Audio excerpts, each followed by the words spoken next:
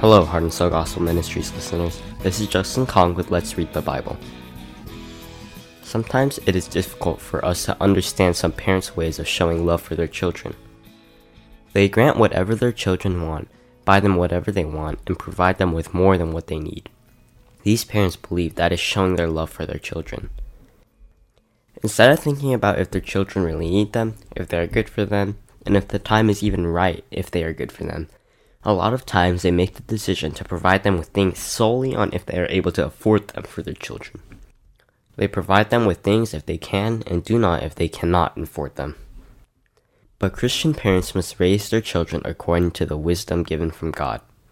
Even though parents gave birth to their children, in fact, all children belong to God.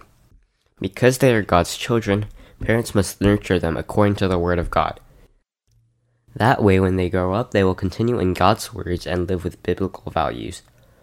If not, we will be shameful in God's eyes, both parents and children. Verse 6 from today's reading of Proverbs Chapter 22 is a very well-known verse. Train up a child in the way he should go. Even when he is old, he will not depart from it. If you have children, at what age should you begin to train a child in the way they should go? Assuming that they should be able to understand what you tell them, maybe around 4 or 5 years old. The word children used in Proverbs chapter 22 verse 6 is nar. In Hebrew, it means newborn infants who are not even a few months old. They are babies who have not begun to understand the language of their parents and have no control over their own bodies. The Bible has instruction for our children even though they are as young as this.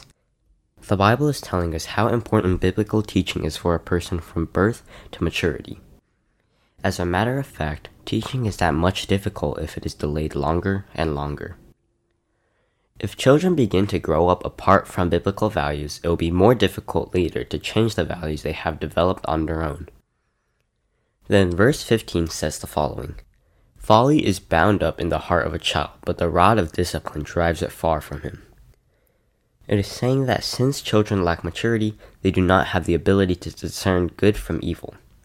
Because of this lack of maturity, they cannot make proper judgments and will have thoughts that are unwise and foolish. If we leave them be, they will carry out actions without being able to make proper judgments and will live unwise lives from taking unwise actions. That is why it is important for parents to teach their children right from wrong, good from evil. Children need to understand the difference between God's values and the values of the world. Parents must teach them the ways they must follow, and if needed, disciplinary punishments should follow. The Bible is telling us disciplinary punishments will drive those follies away, saying, "The rod of discipline drives folly far from him." In other words, it is saying, follies will come near without disciplinary punishments.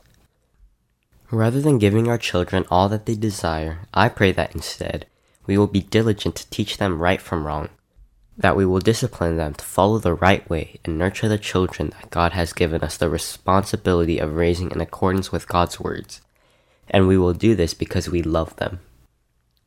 Let's read Proverbs chapter 22 verses 1 to 29 together.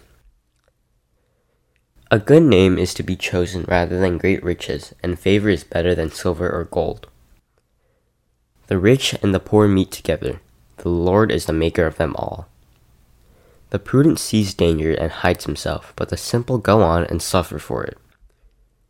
The reward for humility and fear of the Lord is riches and honor and life. Thorns and snares are in the way of the crooked.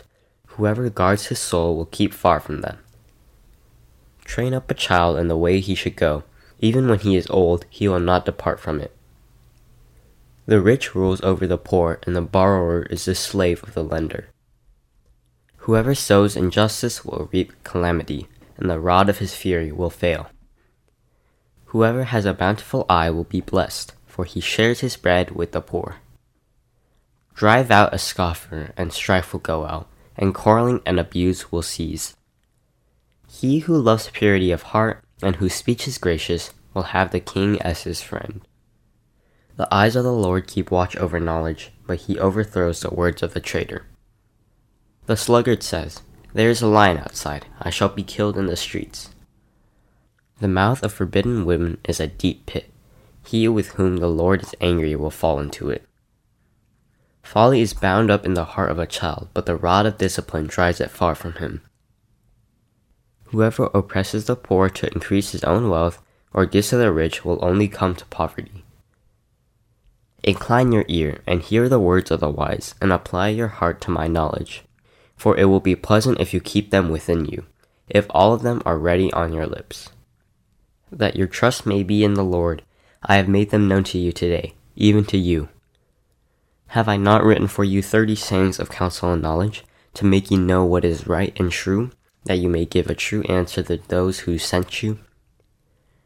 Do not rob the poor because he is poor, or crush the afflicted at the gate, for the Lord will plead their cause and rob of life those who rob them.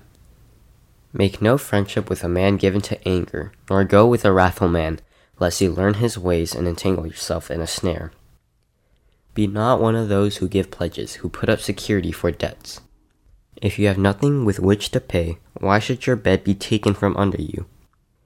Do not move the ancient landmark that your fathers have set.